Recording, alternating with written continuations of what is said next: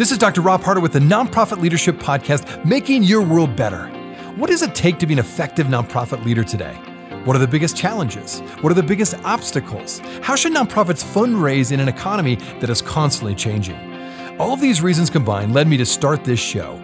And it's my hope that through this series, people can learn not only what it takes to be an effective nonprofit organization, but to hear from effective leaders who are successfully making a positive impact in their communities. We hope you enjoy the show, as together we hear how they are making their world better. Hello, podcast listeners. Well, I'm excited today to bring back a former guest on the show while inviting a new guest to join her. Allyson Fryhoff, Managing Director of Nonprofit and Nonprofit Health at AWS, was my guest this past January. If you haven't checked out that episode, I encourage you to do so. It was very interesting. In fact, I mentioned then that for most of you, when you hear the word Amazon, you typically think of Amazon Prime or Prime Video specifically, or getting great deals with same-day shipping, right? However, AWS specifically is doing much more than that. AWS provides a whole host of technology tools to help your nonprofit go further, faster. And the guest who will be joining Allyson is Sarah Wilbur. Sarah is the Vice President of Capital Campaign and Strategic Planning for the John F. Kennedy Center for Performing Arts. Now, first of all, the Kennedy Center was a winner of the 2022 AWS Imagine Grant Awards. Additionally, the Kennedy Center has reached out to AWS for help in a variety of ways, including getting help to better understand their financial capability in a more dynamic way by implementing reusable predictive modeling in their database. They also were able to leverage a data warehouse to develop a multifaceted view of their constituent data. Now, one additional note that's kind of fun for today's episode is that Sarah and Allyson joined me on the show while taking a quick break from the AWS Summit in Washington, D.C. I think you're going to really enjoy today's show.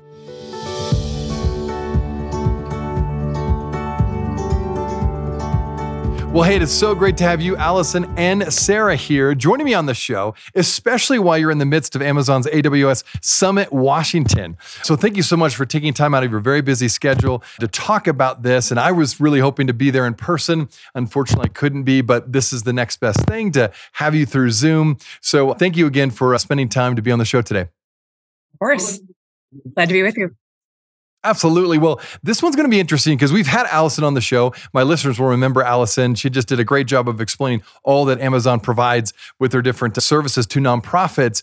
And specifically, though, today, I want to focus on Sarah and what you do there at the Kennedy Center. And so I'm going to ask several questions about how AWS has really been helpful to you specifically in your role there. Maybe what we start out with is talk a little bit about some of the unique things the Kennedy Center is doing. First, I've learned that the Kennedy Center is leveraging a data warehouse to develop a multifaceted view of their constituent data.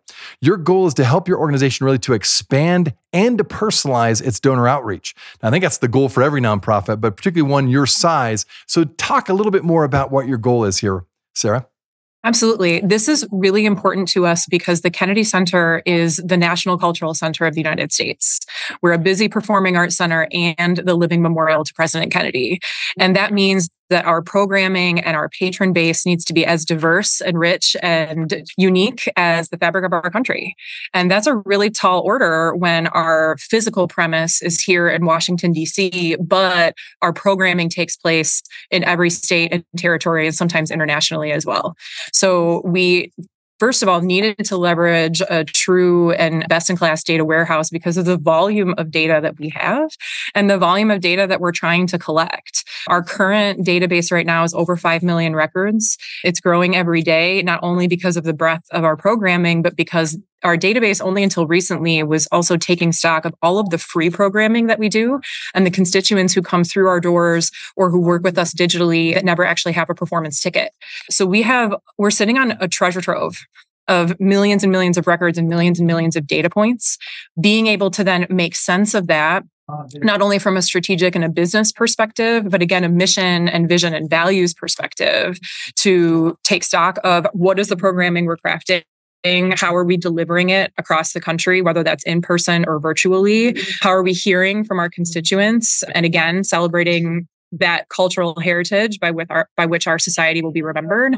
We definitely know that data needs to play a big part of that, but it can't happen if we're working in Excel spreadsheets. So a best-in-class data warehouse is key. And that was really our first interaction with AWS, was helping us take our data warehouse from static servers on site, which, by the way, is our on-site is right next to the Potomac River that floods and is on the Marine One pathway. We needed to take that to the cloud and doing it in a really dynamic way. And moving to Redshift has been transformative for us in so many ways. And it allowed us to take stock of and to plan for this most recent project that we undertook.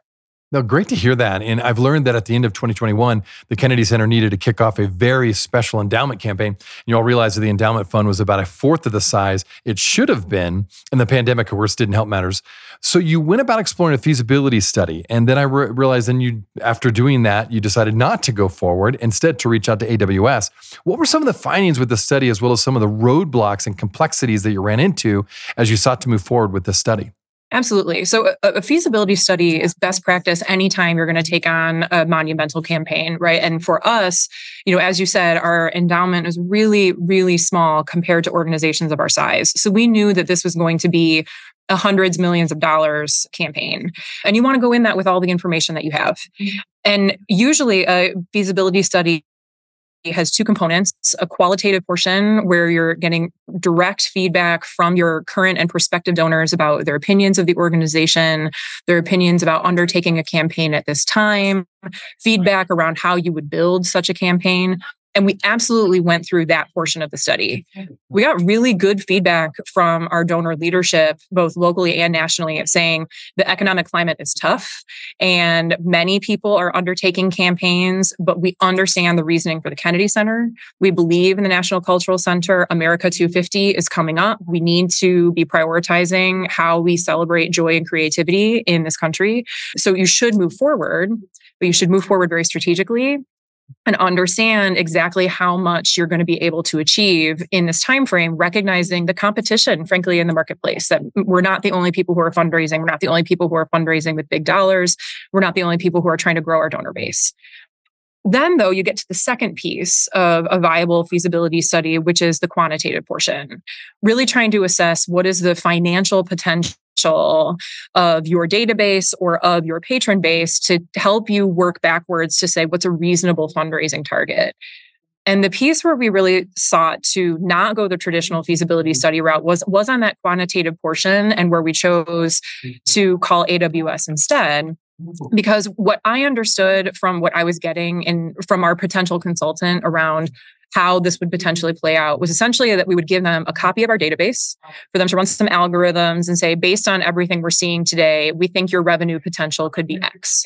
This is a completely fair and common way to do a feasibility study, and we understood that methodology and their approach. But it was really because I had been around some of our previous partnerships with AWS that I started to question if that was correct. Because what it meant was that we were going to pay a third party to take this copy of our database and do some reviews and analysis and come back and tell us what they thought. But if I'm thinking that we're going to be running a multi-year campaign, I love that data, but I'm going to want it a lot of times, right? If the pandemic taught us anything, we can't just get that annually, right? I'm going to need that probably quarterly of a review of how is our database and our patron base undulating and shifting over time. And how should we then strategically align our fundraising resources to support? So if I hire that out now, I'm going to have to pay for that again. And it's not cheap. And we need to, as a nonprofit, be really, really scrutinizing how we're spending our dollars and being very judicious with our resources. I'll also say that, frankly, AWS just sort of taught us in the shift to Redshift and moving to the cloud that we can do these kinds of hard things with their partnership, right? We can say, like, wait, we can have nice things. We can have nice things that are well-defined and maintained, and saying, why hire it out when what if we take the bold stuff to build that infrastructure ourselves? And then the last piece that I'll say, our fundraising industry is reckoning with this across the board, so it's not unique to the Kennedy Center. But algorithms that tell you about the potential financial capability of your patron base or of your database are often relying on historical predictors of wealth. Historical predictors of wealth are reliant on publicly available information about someone's wealth or capacity, often related to real estate data, lending data that just in this country has a overt and covert history of systemically racist practices. And we were really, really thinking about this in 2021 when we began this work, because we, like many organizations, took on a commitment to anti-racism. And when you think about that in the fundraising office, that can mean a lot of different things. But I found myself reviewing this proposal saying, this is a moment. This is a moment for us that we can choose to do what's been done. Or what if we thought about this differently and said, sure, there's any number of things that we can pull about someone's wealth, but I, as an arts organization, am sitting on a treasure trove of engagement data. Every day that someone comes through our doors for a free performance or buying a ticket or going on our website, they're telling me something about how they want to interact with us as their nation's cultural center. So what if we took wealth and capacity and put it to the side for a second and said, how do you measure engagement as a way to then decide and prioritize who you might want to approach to invite to increase that engagement if they so choose?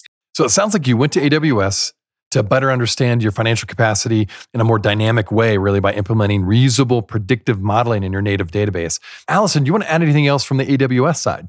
So, Sarah, I couldn't be more honored to be a part of this journey that you're on. AWS couldn't be more honored to be a part of it. Everything that you said, I listening and just welling up with pride, frankly, of everything that you're talking about, because our mission is to support your mission. And we believe that every single organization, nonprofits, deserve the best technology and deserve to have all of these capabilities in a way that will make sense for you. So in personalizing your donor database, your engagement, and being able to get back to organizations utilizing some of the most state-of-the-art technology like machine learning, but having that be easy and accessible and giving you that capability is what we're all about at AWS Nonprofit. We really feel that that's so exciting for you. And I love how you were thinking long term as well, because that's something else that AWS does a lot. And thinking not just, I need to get this done because we have this campaign coming,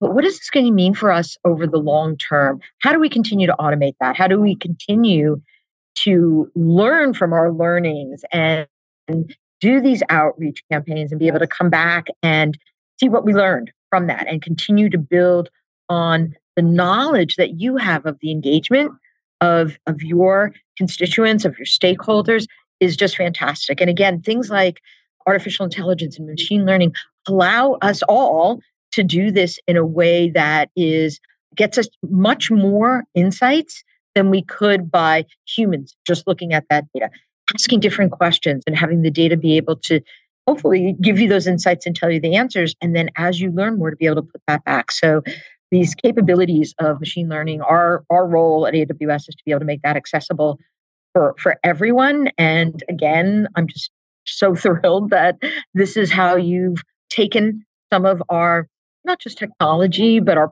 partnership in learning as well. And that's something that's really important for us as well, is making sure that you and your team have the skills to be able to utilize that appropriately. Well said, Allyson. And back to you, Sarah, when it comes to what you've learned from this, I understand that AWS provided you with all that expertise needed to really run the platform once it was implemented. And because of that, as you were mentioning, you were able to really leverage your engagement data to provide then the result was a better multifaceted view of your donors. Talk about some more of the results at a high level. Could you give us a quick overview of those results? Absolutely. So going through this process, as part of the grant we received from AWS, they also identified a contractor to help us move the project forward in Slalom. So Slalom came into our database and they were in it with us. They had access to all of our systems and really were helping us build this from the ground up. And what they helped us understand is that again, as I mentioned, our database right now is about 5 million records. But in trying to have an effective predictive model, you really have to be careful that for all of the scalability we've talked about for this, that you start off asking just one question really, really well and getting the correct answers from that before you move forward. So our first question was, who in the database is potentially poised to give a $15,000 or higher gift over the next 36 months? Even just trying to answer that one question there were over 1 million records in our database that were potentially viable, which for me was so eye-opening. Absolutely, as an executive and working with my development colleagues and my team, I mean, like, no wonder this is so hard. As Allyson mentioned, if a single person is trying to go step by step of figuring out how to make sense of all of those people, it's clear then around how we sometimes think things are correlated when they're actually not, when we make some assumptions about how a donor population will behave that they actually won't. But in segmenting we at least were able to segment the data down to that 1 million records. And then we worked with Slalom to really identify the key markers that we wanted to prioritize to predict donor behavior or engagement behavior, which was a fascinating exercise to, again, check our assumptions, really try to strip a lot of bias out of the process and prioritize things. For example, one of our colleagues in our business intelligence team identified that we have so much data around how people interact with our email communication, but we don't know how to make sense of it. So Slalom was able to take all of those data points, were hundreds and hundreds of them, and put them into the donor propensity model that we developed to be able to then start to have some correlated information. So coming from that, we identified the objective was to have a score of 1 to 10 around who was most likely to fit that initial question. We actually received over 1,800 records that first came back to us of saying about 1,800 households are potentially primed for this ask in this time frame. And 60% of those are not currently managed by a frontline fundraiser in our organization. We've already gone through and done that work. So it's really fascinating because it tells us that there are people who are actively engaged, but that we definitely aren't speaking to. And we're now in the process of distilling down those 1,000 records to determine how can they get assigned to a frontline fundraiser to begin the cultivation process to hopefully secure that gift over the next few years. What's so interesting that sounds like what you've been most excited about has been the ability to look beyond your donor's financial capability in order to focus really then on their behaviors and better understand who may be interested in augmenting their contribution to the center. Is that what you found so far? Absolutely. And I was reflecting that in my time in fundraising, I really do have countless examples of times that donors of any different type, individual, corporate, foundation, government, from locally here or nationally, have behaved differently than our industry might say that they would. That they supported things that in fundraising, like, oh, you'll never be able to secure money from them, or they wouldn't be a good prospect, but they actually are. This is really a continuation of approaching that with curiosity and saying, why don't we not try to presume what people will want to do and instead approach them with the full offerings that we have as the National Cultural Center and say, what would you like? Do you know everything that we have? Can we surprise you with some of those things? And if that means that your engagement increases monetarily, that's fascinating and amazing. If that means that your engagement increases by coming to more performances or being an ambassador of our organization, that also has value. And it's really important value for us as we continue to grow our organization over time. So we are right at the beginning of distilling these results and sharing them with our staff. But I can tell you, we have so much excitement for this project institutionally that I am actually really trying for folks that are like, can I have one? I'm being like, I need to meet with you in 3 months. Exactly. I just need a minute. Because the data will refresh consistently based on our cloud warehouse, this is something that we're actually excited to manage this at scale, but it's a much more meaningful scale than 1 million records of people that we think might give, right? This is far more strategic, far more intentional, and can be wrapped into the existing prospect development infrastructure that we've been building over time and the partnership we have with our internal business development team, knowing we have AWS as a backstop all the time to call and say, wait, did we break it? Is there something else that we should do? We know that we can call them for that expertise. And that is also invaluable when, as a nonprofit, we want to learn these resources and be able to build this capacity within our organization and to learn ourselves. And we have colleagues that are really, really excited to do that. That's great. Well, it sounds like, Sarah, in short, you now have a strong predictive model that refreshes monthly. And in fact, I heard that this month you're going to roll out your first round of findings to frontline fundraisers. Maybe talk about that a little bit. That's right. So our prospect development team has been reviewing all of the data that came from the first swath of information that came from the model. So we actually have some conversations with frontline teams in the next month to review their portfolios and the names that we received and start to actually make assignments, which is exciting because I think our staff is probably sick of hearing me talk about this project in theory, and they're excited to actually get the outcome and to start to make new friends and meet new people. It's a really important time for us at the center. It's actually really well timed for the start of our season in the fall, as well as we always see an uptick in, people logging on to see our digital programming in the summer, the start of school in the fall. We'll be ready for all of that. But we'll also be able to have some other business-driven discussions around the size of our frontline fundraisers portfolios, right? Do our frontline teams have enough capacity to take on this wealth of information that we have uncovered? If they don't, how do we provide additional resources to them to create more space for those important meetings with donors? That's the biggest thing I can provide to our frontline staff is resources and time. And this is intended to help them spend their time in a more effective and impactful manner, not just for the budget, but for themselves, so that they really feel like those were meaningful connections that they spent as a staff member to grow our patron base at the center. No, excellent. Thank you, Sarah, and for sharing a little bit of that behind the scenes, how it's working for the Kennedy Center. And now to Allyson, there's been a definite decline in the number of donors given to nonprofits in general. In fact, you have cited, according to a recent report from the Association of Fundraising Professionals and Giving Tuesday, that really confirms this fact that we're on this decline. And then you add the increase in cost, right? And the shifting economic climate, and now the Great Resignation we're still kind of going through. Nonprofits, no doubt, are faced with extremely high pressure now when it comes to fundraising. We've already heard through Sarah a few of the things that AWS is doing to help nonprofits. What else would you like to add when it comes to what AWS is seeking to do to help alleviate these pressures for nonprofits? Well, first, thank you so much. First, just the cloud itself. So AWS Cloud offers so many operational and economic advantages that can help nonprofits thrive in today's climate. So things like pay as you go, you're paying for what you utilize, and being able to be agile and innovative in how you're using your technology resources. So being just more effective and efficient in general by being in the cloud is probably the first way that we think about how we offer nonprofits. And then, of course, we have some incredible programs around credits for nonprofits. And so that's a program that we've been running for quite a few years, which allows nonprofits to use cloud computing credits, and that helps offset the cost for their implementations. We also have the Imagine grant, which we are so excited that the Kennedy Center was a recipient of.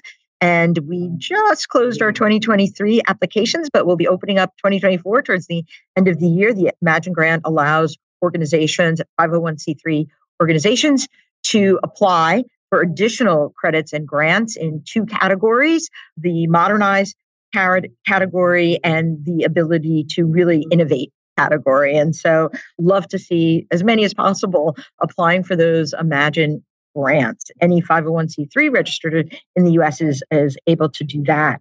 We also offer a whole catalog of solutions. So the AWS Solutions Library for nonprofits is another area that I'd love to, and maybe we'll give you the links to put in for later, that allow organizations to look at what's been done before, see reference architectures, to understand how nonprofits have utilized all of these technologies and put together the building blocks into these capabilities for fundraising, for constituent and stakeholder engagement, but also just a lot of baseline level capabilities for technology as well.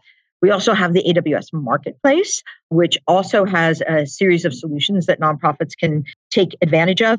And we offer a community online that allows nonprofits to come in and talk to their peers, to ask questions, to see who's done some of these projects before. And so that community is building, and we offer, again, really would love to see everyone go to that. And the community grows when everyone contributes and answers questions as well. And we have experts available, as Sarah said. So we're so happy to be your best BFF, best buddy, to be able to answer those questions, because that's, again, our philosophy at AWS is that because we're here for the long term, we want to see you continue to grow and evolve in your understanding and the skills, and are constantly coming back to say, what can we do for you now?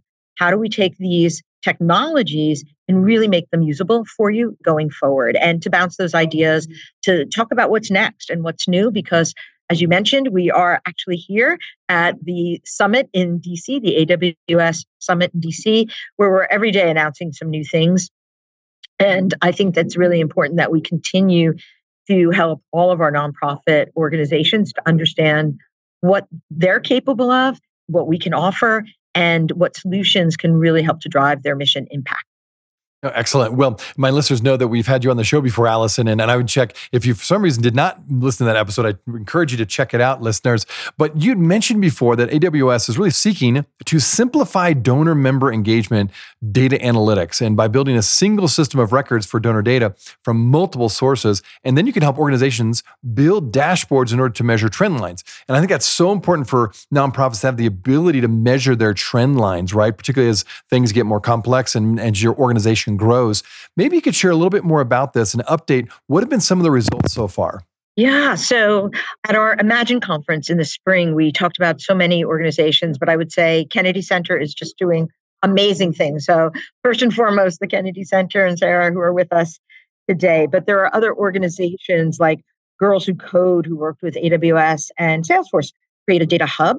So they could understand how to engage not only their donors, but just everyone that was involved with the Girls Who Code initiative. I would also mention Save the Children that presented at our Imagine conference as well in the spring. And Alan Gordon's presentation is online. And he had some really great insights, not only about it's about the data, it's about using your data, but also prototyping, which I think is a really interesting concept for nonprofits. We don't always give ourselves the leeway to experiment and to innovate and then to iterate on that, as Sarah was saying, and Save the Children really has instituted that as part of how they think about it and how they're using their data, how they're putting data, not just from Salesforce, but many other of their data sources into a data lake as well. And then to be able to visualize all of that. So I think that's the other area there that hopefully your team is going to be incredibly excited when they see it, because as soon as you can show some of that data and some of the insights, and some of the questions that can be answered, everyone wants more. They want the next thing. So you're going to be really busy if you're not already, as you've mentioned, everybody wants more already. But I think that's super important. It's that visualization, and then to be able to sometimes take those visualizations all the way back to your donors to show your impact. It's also visualizing for your board as to what's happening and helping them to understand even better how you're utilizing technology and how your impact is accelerating. So I could go on, but we'll give you some more links to some other stories of organizations that are utilizing their data, not just for engagement and donor experience, but for every facet of their programs, really understanding how that data is helping them to understand what's effective, what's efficient, what are the programs that are really making a difference, and those that may be costing a lot that aren't really touching as many constituents as you thought they were, or stakeholders. So it's all about the data at the end and helping an organization to really accelerate their impact. Well, once again, Sarah and Allyson, thanks for taking a break from the summit to be on the show today. Maybe we can start with Sarah. Tell us a little bit more about how people can find out a little bit more about you and the Kennedy Center.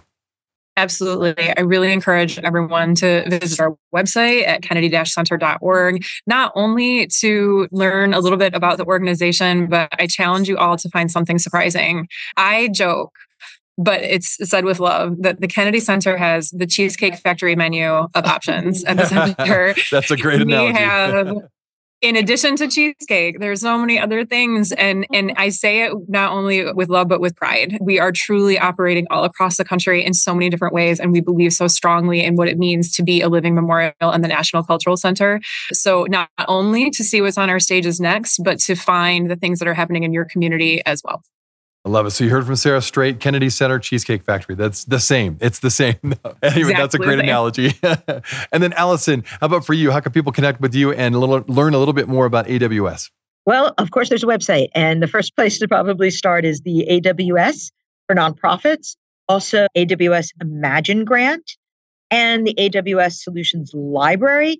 Also look for our public sector blog focused on nonprofits, where we have a series of discussions around what's working for nonprofits and how they are accelerating their missions. So, and of course, you can always go to my LinkedIn. Perfect. Okay. Well, again, Sarah and Allyson, thank you so much again for sharing your insights, and I hope the summit goes well for the rest of the day. Thank you. Hey, friends. Well, I wanted you to know that this podcast can be found on iTunes, Spotify, Amazon, Google Podcasts, and wherever you listen to other podcasts. I also want to encourage you to like, subscribe, and share this podcast with others. This will actually help us get this great content out to more nonprofit leaders just like you. You can also join the Nonprofit Leadership Podcast community. Find other resources and interviews of past guests all on my website, nonprofitleadershippodcast.org. Well, thanks again for listening. And until next time, keep making your world better.